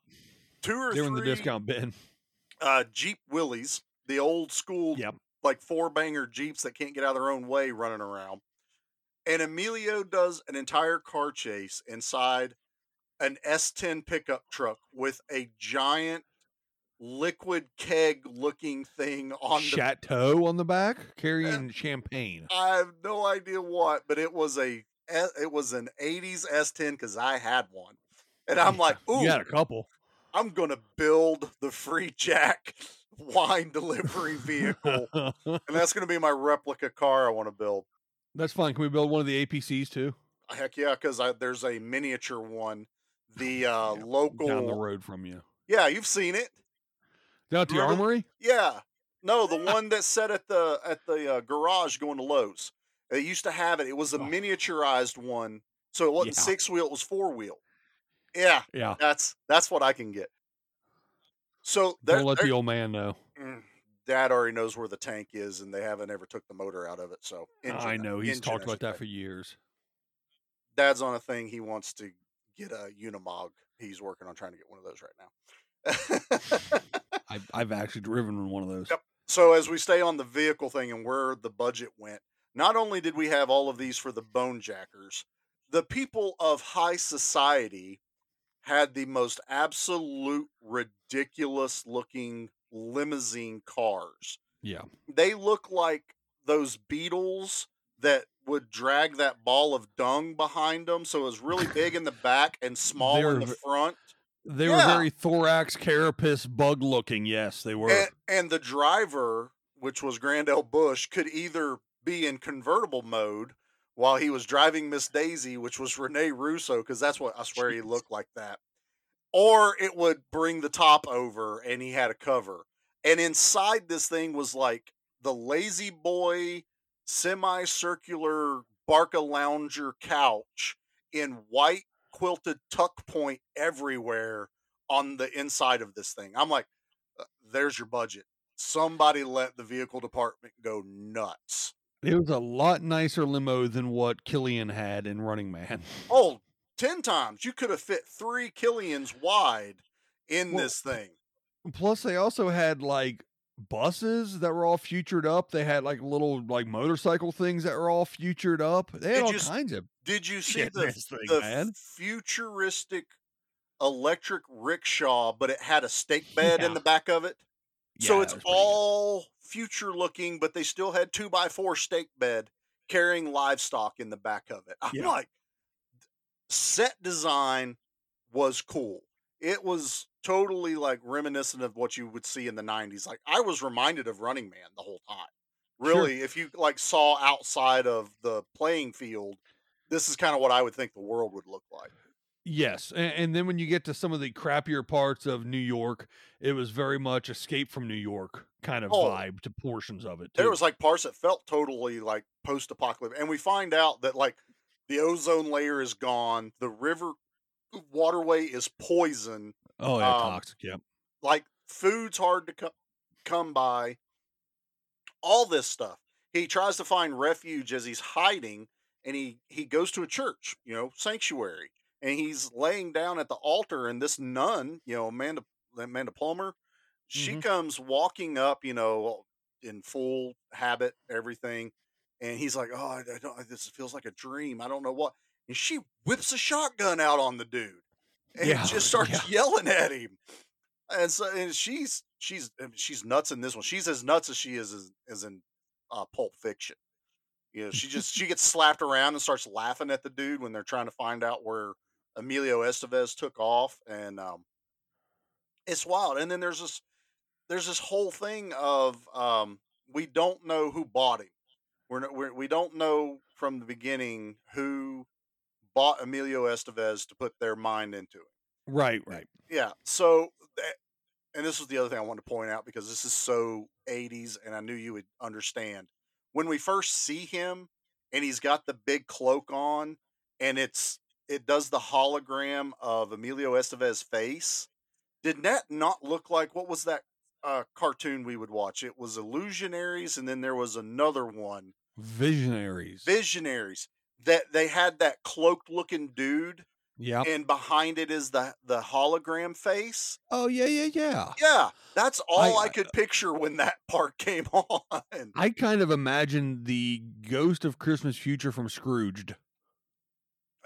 Yeah, sort of. That Emperor Palpatine, but instead of his real face, the hologram face that popped up when he was talking to Vader, and put that together. That's what we saw. Yeah, it was the CG in this, and there was a lot of CG and green screen work in this. A lot of computer graphic type of stuff in this, especially at the end. Yeah, when they're in the spiritual switchboard, the big jack at the top of the building. If anyone has played, remember jacks as a kid, the little metal jacks and a rubber ball, and you bounce and pick up one, bounce, pick up two, whatever. I'd use them as caltrops when I played G.I. Joe. Yeah. So they were barriers. They were perfect barriers. Absolutely. They were tank, dragon's teeth, tank barriers. So the top of this gigantic building, the biggest building in New York City, is this big jack. It's a jack. It has 4 balls sticking out the end like an antenna. It was so ridiculous. And it sits up there, and that's the spiritual switchboard that they mess with, and it's pretty ridiculous. And apparently they can only hold someone for 48 hours? It was 48, because when they get him, they only have like 36 hours to find him before the consciousness is degraded. So there's this while he's free jacking. Yeah, so there's this whole elaborate thing going on. It turns into like this corporate espionage thing. So we find out later it's Anthony Hopkins who is dead. He is Odin. And he is the boss of future Rene Russo. And I do have to bring this up. So we're getting ready to watch this movie, and Jackie's like, isn't Rene Russo like a lot older than Emilio Estevez in real life? And I look it up, and it's like 8 or 9 years. I'm like, yeah, I mean, I know a few people that have that age difference. But when he leapfrogs forward and she is as obviously aged, I'm like, that's why they did it. she's older. It works. It does work. She now does look older than him. And so I was telling Jackie that. She goes, okay, now that does kind of make sense. Like they did plan that. But Anthony Hopkins is her boss. He, Emilio Estevez is looking for her because, it's the only thing he can find. So, and again, I'm not trying to go through the whole movie. I'm trying to, I want to get to, fine. I want to get to, I forgot how to say his name. Vasindak. Mick Jagger. Yes. Vasindak. The back and forth of him and Emilio Estevez makes this entire movie what it is. It really does. You're not lying. The whole car chase with the S10, and he's in an APC. So every vehicle, it looks like, has a laptop, and he scanned this barcode on the back of the truck, and so he could talk to Emilio Estevez through this laptop. And they're just bantering back and forth. Like Emilio would do something cool, and he'd be like, "What'd you think of that?" And Mick Jagger's like, "Okay, that was actually kind of cool." And then he'd get mad, and Emilio Estevez tried to slam the cover of the laptop down, and it slowly raised back up. And Mick Jagger's like, "So you thought you could get rid of me that easy, huh? I'm dying. I'm dying." The best part is he slams it down. And he goes, "Oh no, I'm afraid of the dark." Oh, that's right. He talks while it's down. I'm losing it, and it's just this ridiculous S10 that gets cut in half because it goes under a tanker. So the whole roof back part is gone, and he goes up a speed style bridge that's not finished. And Mick Jagger's yelling at him "This is it. You might as well pull over. Just stop." And then he gets ready, and then Emilio Estevez jumps out, just jumps into the harbor. And he pulls a Charlie Sheen. And Mick Jagger goes, "If he drinks any of that water, I'm out all that money." It's just he pulls a Charlie Sheen from Navy SEALs. Navy SEALs. So he and his brother both do the same stunt. Essentially, they jump off the bridge out of a vehicle into the water. Do you think about that? It is. No, I didn't. But that's this movie. It's so ridiculous. It's good. Yeah, well, dude, that's not to mention the fact that Boone, the bodyguard for Rene Russo's character, is walking around in a 3-piece suit with a little machine gun and a katana. A katana that looks like a paring knife with him holding it. He's giant. The way they filmed him in this is he is his chest's all bust out and everything, and he ends up bodyguarding Emilio Estevez, and he goes, "I'm going to help you." And Emilio's like, "Why?" He goes, "Because you're running around here and you're making all these rich people look stupid, and it's all on TV, and you're making my grandmama laugh." And I was like, "Really?" And even Emilio Estevez is like, "Really?" He's like, "Just keep making her smile." Pretty fantastic. He gets shot, and the last words to Emilio is, "Keep my grandmother smiling." That was his last thing he said. He's the only person I've ever seen in an action movie get shot in the shoulder and die from it. Right. Well, okay. He didn't die from that. He was going to, basically, kind of. He played possum with a grenade as everyone come around. Yeah. So we, as we get going, there's this double cross with the vice president of the corporation of Anthony Hopkins, which is Jonathan Banks. And so he's decided, well, if Anthony Hopkins can't transfer his consciousness, I get the company because he's dead. So he sends another group of guys out to kill Emilio, not capture. So now you have Mick Jagger trying to capture, another group of guys trying to kill him, Emilio trying to get away with Grandel Bush running around protecting him. It's just this whole big conglomeration of people running around. One shooting stun tasers, the other one shooting bullets. And Mick Jagger just has this look of disgust 90% of the time during all of He's like, "I'm just trying to get a paycheck. This is horse crap." He's just so mad. He's like, "I just want to get paid. It's just a lot of money." So at the end of this, essentially, the whole thing comes out where it was Anthony Hopkins' character, and he wants to do this mental transfer with Emilio. And it's because he's in love with Julie. Right. Yes. Yeah. Owen's in love with Odin's in love with Frigga, or is it Freya in the movies? It's Frigga.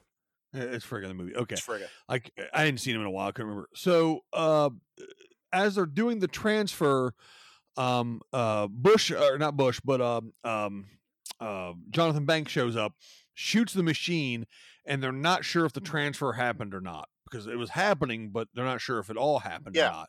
So Visindex shows up, Mick Jagger shows up with his bone jackers and stuff, and he's got a gun on everybody, and Banks is yelling, shoot him, and this is, I'm in charge, and he's like, no, I'm McCandless, I'm in charge, and all this stuff.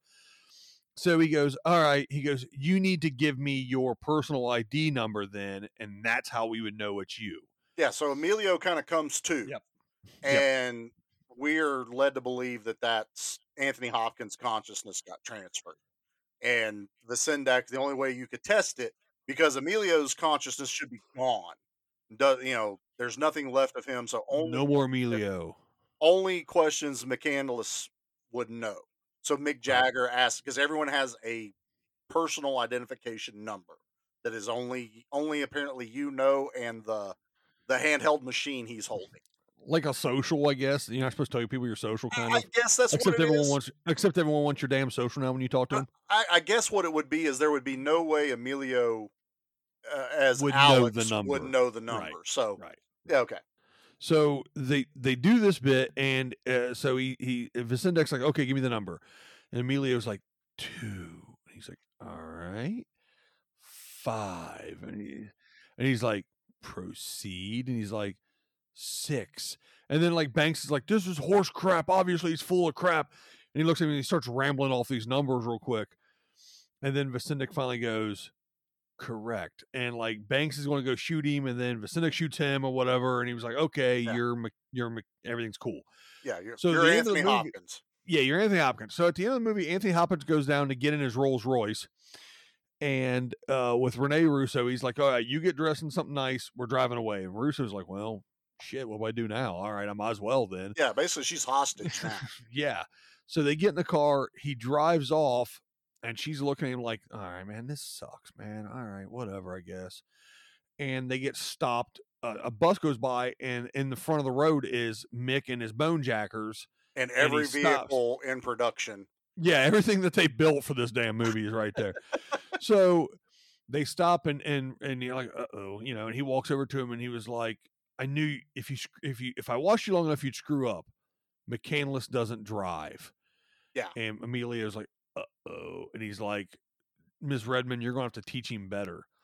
And she looks at him, she goes, is that you, Alex? And Alex, yeah, it's me. Acknowledges it's her, yeah. Yeah, acknowledges it's him. And then she's like, but how did you get the number right?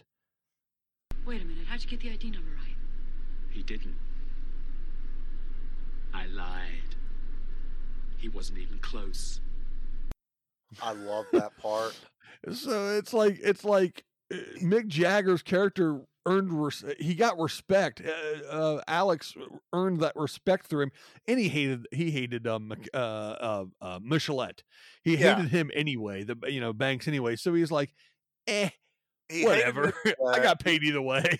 He was being jerked around by Anthony Hopkins a bit, and throughout this entire endeavor of chasing Emilio, he even he goes, what, are we not friends anymore? Are we not, you're the only friend I have here. Emilio saved his life. And yeah, Emilio saved him. He does saves his life in a shootout with the other gang that Banks other gang. Sent. Yeah. And so Visindex gives him, a 5-minute head start to get away the first time. 1 Mississippi. Yeah, it's 2 Mississippi. It's 5 minutes. How are you going to do the Mississippi all the way through? But I love them two this entire movie. I could watch that all day long. The buddy cop aspect of that was really good, kind of thing. Yeah. So let's hit the likes and dislikes of this movie in particular. Well, I did the other one first, so I'll go first. You go first. What I liked, the vehicles obviously looked cool as hell. So the vehicle's cool as hell. One of the things, the acting in this, everybody did a great job in the acting in this. Yes.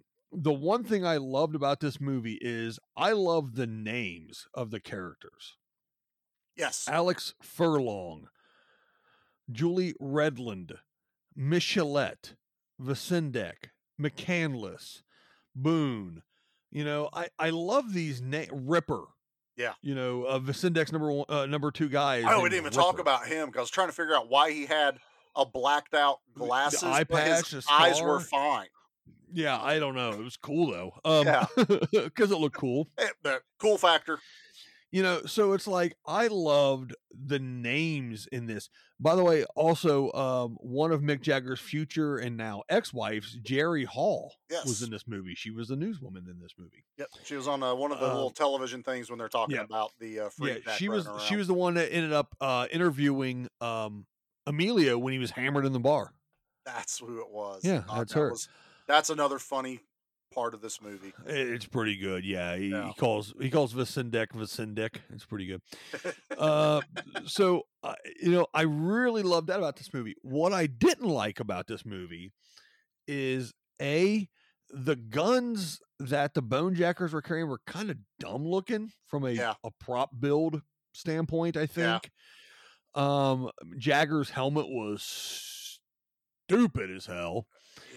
That looked real dumb. What was the other thing I was thinking about earlier when I was thinking about what I didn't like about this movie? What I didn't like about this movie is I actually kind of would have liked a Stones song in this movie. Instead, the theme for it is called Hit Between the Eyes by the Scorpions, of all people. Yes, and fun fact, the VHS came with that video. Oh, of course. You got the Scorpions video with this. Now, you know what? And this will be a little bit of a tangent, but it's me. And, well, this is our podcast. We can do what we want. That's right. By the way, this movie was an hour and 50 minutes, almost a 2-hour-long movie. It really is. You know, one of the things that I'll tangent on real quick is I loved songs either being made or really being taken and used as movie soundtrack songs, and then the videos had clips from the movies in them, and usually the band playing on a stage or something or other. Yeah. But I loved that. I loved when movies really had soundtracks that you would go buy the cassette of the soundtrack of that movie for a reason, because it was so good. I mean, we've had a couple things like Guardians, obviously, that the soundtracks have become legendary on, but like for the most part, you don't get that anymore. Not really. And I loved that. Like, for example, one of the movies that we haven't done yet, and I'll break the fourth wall and tell you we will do it, is one of Charlie and I's both personal favorites, and that's Demolition Man. Yep. Love Demolition Man. The song that Sting does for is called Demolition Man. I love that. Yeah, I don't like Sting. I love that song. Yep.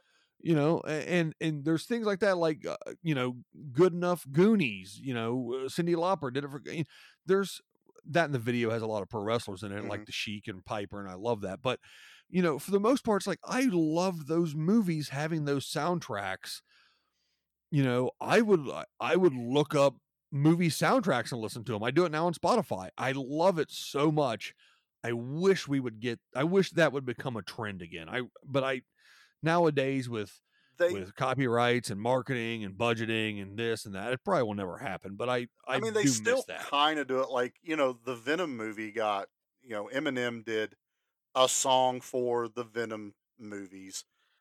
We've gotten I think Lincoln, or was it Linkin Park? Might have been Linkin Park would do a soundtrack song back in the, you know, probably about 10 years ago.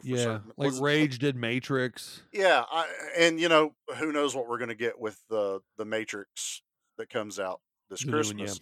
Yeah. So, but I agree with you. The soundtracks for these movies, the end song of Commando, we both love Commando so much.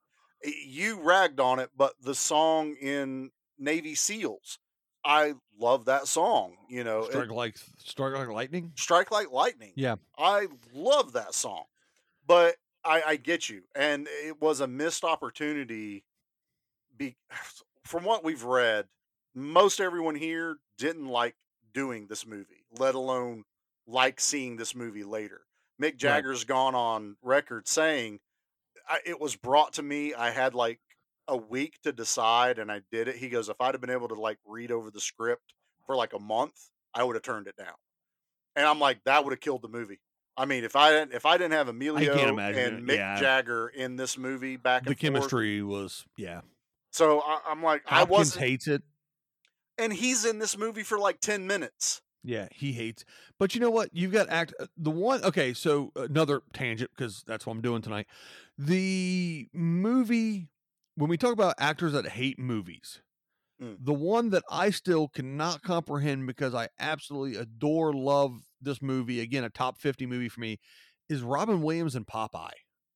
Yeah, he hated that movie. I don't get it. I'm with you. I love that movie. God, I love Popeye the movie. I remember that octopus scene as if I had just seen it for the first time. I mean, I can't think of her name right now. It just escaped me. Olive oil. Olive oil. Yeah. Shelley Winter. No, Shelley. No, is it Shelley Winters? All right, you talk. I'll look it up. Yeah, look it up. She was olive oil to me. Robin Williams was Popeye. Shelley Duvall. From The Shining. Yeah. I love Popeye. I agree with you, and I don't know why there's a lot of movies we could go on for a whole episode of actors that hated movies that went up being like loved by the fans. Well, we just talked about that. Maximum Overdrive is absolutely despised by Stephen King. He directed and wrote it. I love that movie. It's one of my favorites growing up. I'm friends with one of the actors in the movie. Yeah, a good friend, not just Facebook friend. Like, right, had dinner, hung out with him. So I don't understand the hate, and especially like I said, Anthony Hopkins is like in this movie 10 minutes. I'm sure he was on set longer, but his role was nothing. What did you hate about it? You said lines like Anthony Hopkins would say lines. You did exactly what was written. Shut up. It wasn't that bad. Yeah, I don't think it was either, honestly. So no, this movie is not rated very high, like on IMDb or Rotten Tomatoes, but I don't go off that stuff. There's a lot of cheese to it for sure. There's no doubt about that. But when you consider some of the other 80s action movies, early 90s action movies type stuff, it's as good as some of the others. It's as good, and if not better than some of the others, in my opinion. I mean, honestly, yes. It told a story. It was entertaining as all get out. I was having you can ask Jackie. I was having a blast watching this movie. You know, the cars wrecking, the Megaforce buggies flipping on their sides, and I was like, this was like a stunt man's dream doing this movie because there were so many stunts done in this one, and they were cool looking. So, all right. So you've got this movie again, like you said, I enjoy watching it. I think it's one of those ones where I watch it and I'm just like, I can kind of fast forward to the part where they catch him, where they free Jackie Man. I can kind of fast forward to that part. I think this movie would benefit from some tightening up. I do agree that like an hour and 50 minutes might be a little long. This should have been one of those nice, tight, like 90-minute action movies. Hour and a half, hour and 40, something like that. Yeah. And I believe there's enough to cut out of. But I will give them this. What they do leave in was kind of like world building.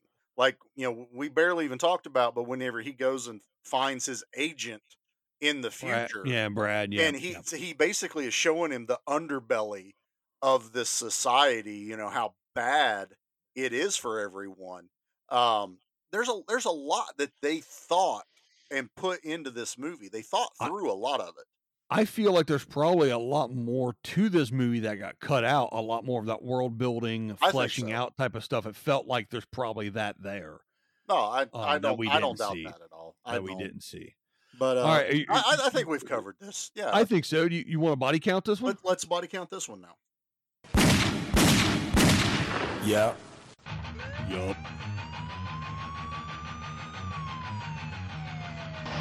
Body count. Body count. Body count. Body count. All right, Charlie. Body count it, baby. Well, this one we get a proper action movie body count. 46. And sounds about right. The amount of like faceless, nameless goons that die on both sides of the ones that are trying to kill him and the ones that are trying to capture him. Obviously Alex doesn't die, so he's not even dead. He's not even dead. He just gets teleported through time and space. He just gets teleported through time and space. I did like the where he electrocuted the one guy that cornered him, that was about to shoot him with the real bullet. Oh, he zapped.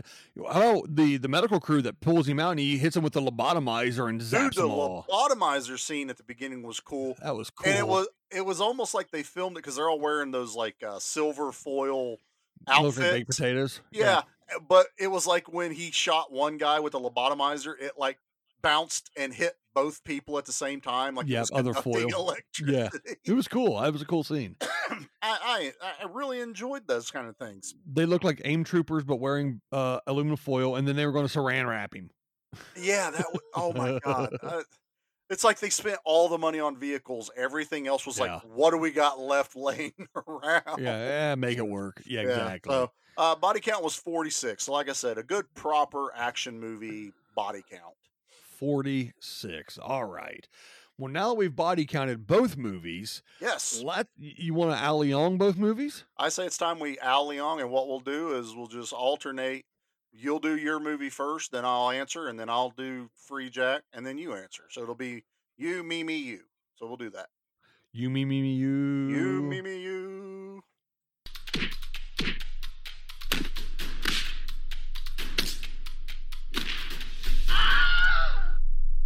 Man, the Wilhelm scream is so good. Every time. I wasn't sure if it was going to grow on me, and it has. I'm actually pretty happy with this one. You know what else has grown on us? Medic! We might need to get that checked out. Yeah. Call a medic and get that checked out. Bone Jacker. Well, I'm gonna have you start calling me Bone Jack. Put me in your phone as Bone Jack. Why don't we have I listen to other podcasts. They all have like nicknames, and we just went with Charlie and Dan, our normal names. I don't know. About Charlie No Butt. Nope. Done with that bit. Let's what's your Al Leong rating? All right, so my Al Leong rating for Runaways. Runaway rather. When I first watched it, I had, like I said again, I had some nostalgic memories of watching this movie with my mom actually. And my mom had a thing for Tom Selleck. I mean, obviously, who didn't? What mom didn't have a thing for Tom Selleck in the 80s? Some of the dads did too. So that stash was powerful, man. With great mustache comes great responsibility. So I had those, and I had an original Al Leong rating for it at around 6. After watching it again, though, and actually kind of thinking about it, analyzing it, I'm going to go ahead and give it a 5. Okay. Yeah. I'm going to give it a 5. There's some cheese to it. There's definitely a dated feeling watching it. Unfortunately, yeah. It's enough fun that Gene and I'm going to give it a 5.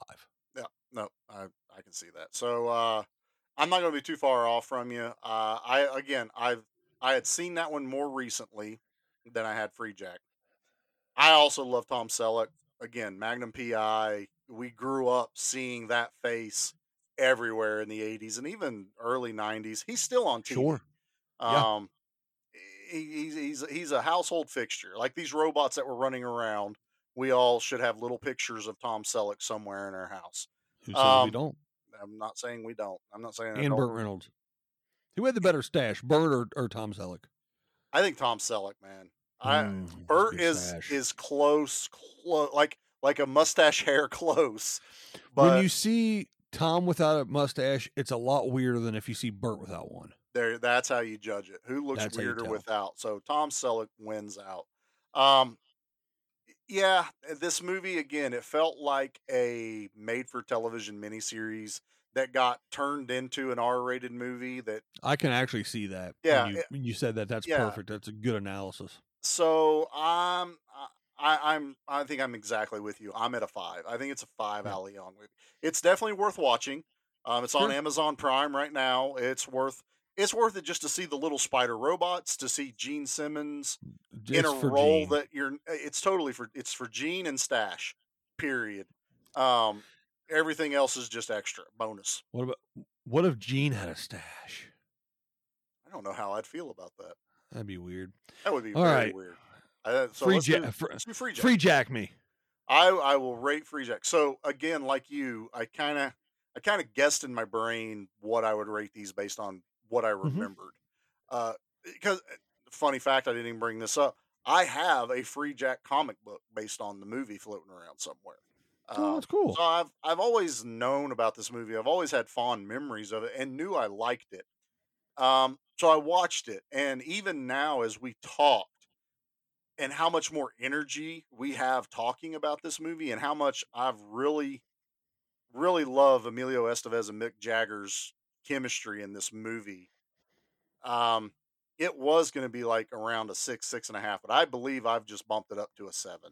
I think this movie is a solid 7. It has everything I want in an action movie. Oh, there is one thing we didn't bring up that was very, very odd in Runaway, and I think we need to talk about it because there was none in this. There's no nudity in Free Jack, but they just out of nowhere threw a topless lady in a hotel room in Runaway. And it was more like, whoa, yeah, really? Like it did nothing. It did nothing for the whole thing. They even had a brothel scene in Free Jack a little bit, and there wasn't really any topless in that. Yeah, we had the neon boobies outside that looked like the Dusk Till Dawn bar. Yeah, I'm not sure if we're going to say that word. Well, it was reminiscent of Total Recall. Yes. Yeah, whenever they go down the strip down to there. Yeah. So that was just odd that we never even brought that up. So yeah, this movie had everything action wise except for the gratuitous nudity, which it didn't need. Sure. This movie's a 7 to me. What about you? Okay. Watching it, I watched. How did I watch these in what order? I watched Free Jack first, then I watched Runaway, and I watched them both the same night. 2 nights ago, as a matter of fact, as we're recording this, and I wanted to watch. I remembered in my brain liking Runaway better, so I was like, I'm gonna watch Free Jack now, kind of get it out of the way, and it's the longer of the two. Let me watch it, and I'll get to Runaway. That was my same thought process, but reverse. Yeah. So I did that, and after watching it, I gotta say I like Free Jack a little better. Yeah, I really do. I'm going to give it a 6. I'm going to give it a solid 6. Again, yeah, there's some crap in it, and yeah, there's some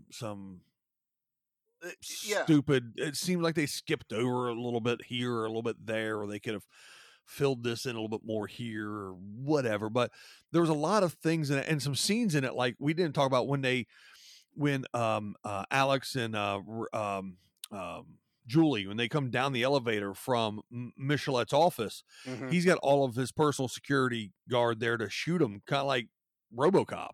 Yeah, reminded me of the RoboCop scene. The thing that killed me in this was the green screen CGI stuff was really the technology was not there. It looks dated now. Watching it, I'm sure back then it was fine. Looking at it now, you're just like, ugh, it's like it's like I could green screen that in the bedroom here kind of thing. It was not great. The big jack on top was kind of goofy, but there was enough in this movie. The back and forth between Mick Jagger and Emilio, awesome. The Bonejacker helmet's awesome. The name Bonejacker I think is cool. The practical vehicles running around. I mean, they legit were ramping these things. Yes. I mean, there's one scene you can actually see the ramp it hits, but whatever, it's fine. Hey, we talked about that in Delta Force, man. Behind every barrel is a ramp. It's fine. That doesn't bother me. This movie was good enough for me to go, 6. I'd watch it again. Yep.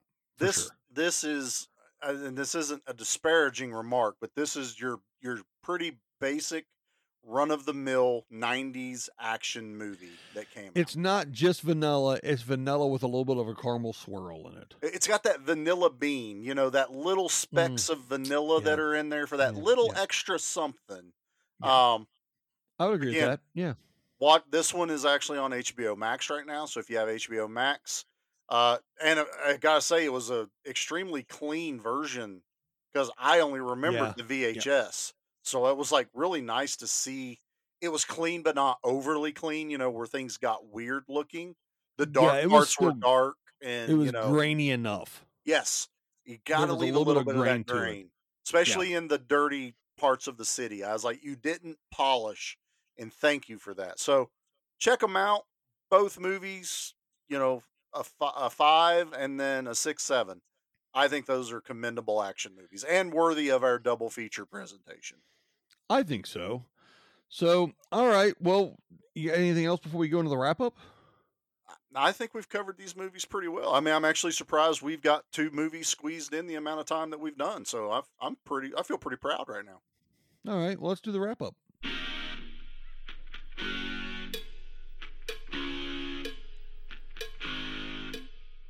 Look, Gene, if you want to come after us, that's fine. Go ahead and send me a cease and desist. I was just getting ready to say, the one person on this planet that would send us one? That'd be Gene. I'm tempting.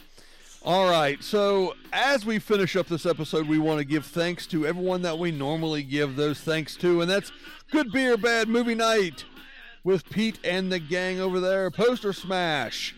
Check out their stuff. They did a Dead Heat, Red Heat. Yep.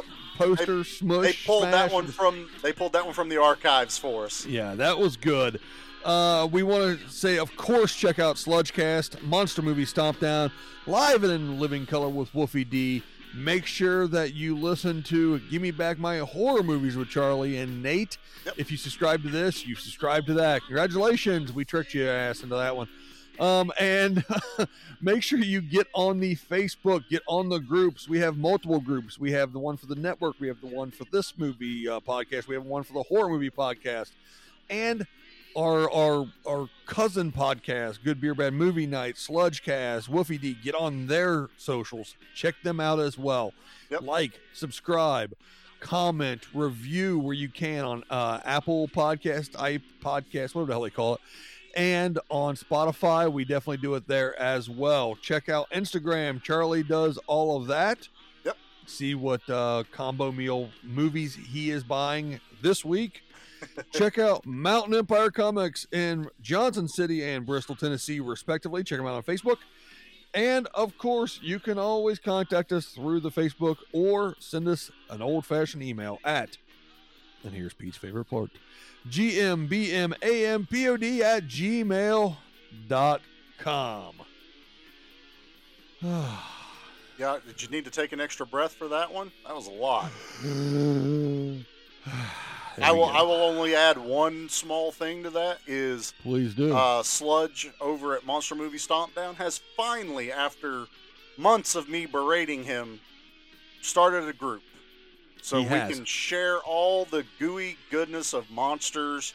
Check out his trading cards he just made. All his Halloween trading cards that he's been sharing have been fantastic. So probably by the time you hear this, they'll all have been released, but you'll be able to go back and check them out. And we just share all kinds of cool stuff. So it's also, nice. Didn't your episode of Jacked Up Movie Review Show just come out? No, it comes out November 9th. November 9th. Okay, so look forward to that in the future, which could be the past when you listen. It depends on when you listen to this. Yeah, we'll have to see what the release days. I'm looking at my calendar and I don't have it marked right. But we did just do 2 movies in the future that are in the past. Funny how that worked too. I mean that's kind of weird. One was in the 90s, one's in 2009, and it's still the past. Back to the Future 2 is now the past. Morty. And Back to the Future 3 was definitely in the past. Yeah, man. They went back to the West. Are we done? Butthead. Charlie, I'm finished. Everyone, thanks for listening. Check us out next week. We'll check Charlie out next week at least. Yep. For the horror movies. Check us out in 2 weeks when we will be doing a movie which we haven't discussed just yet. And until then, thanks for listening. Charlie, I'll be back. I knew you'd say that.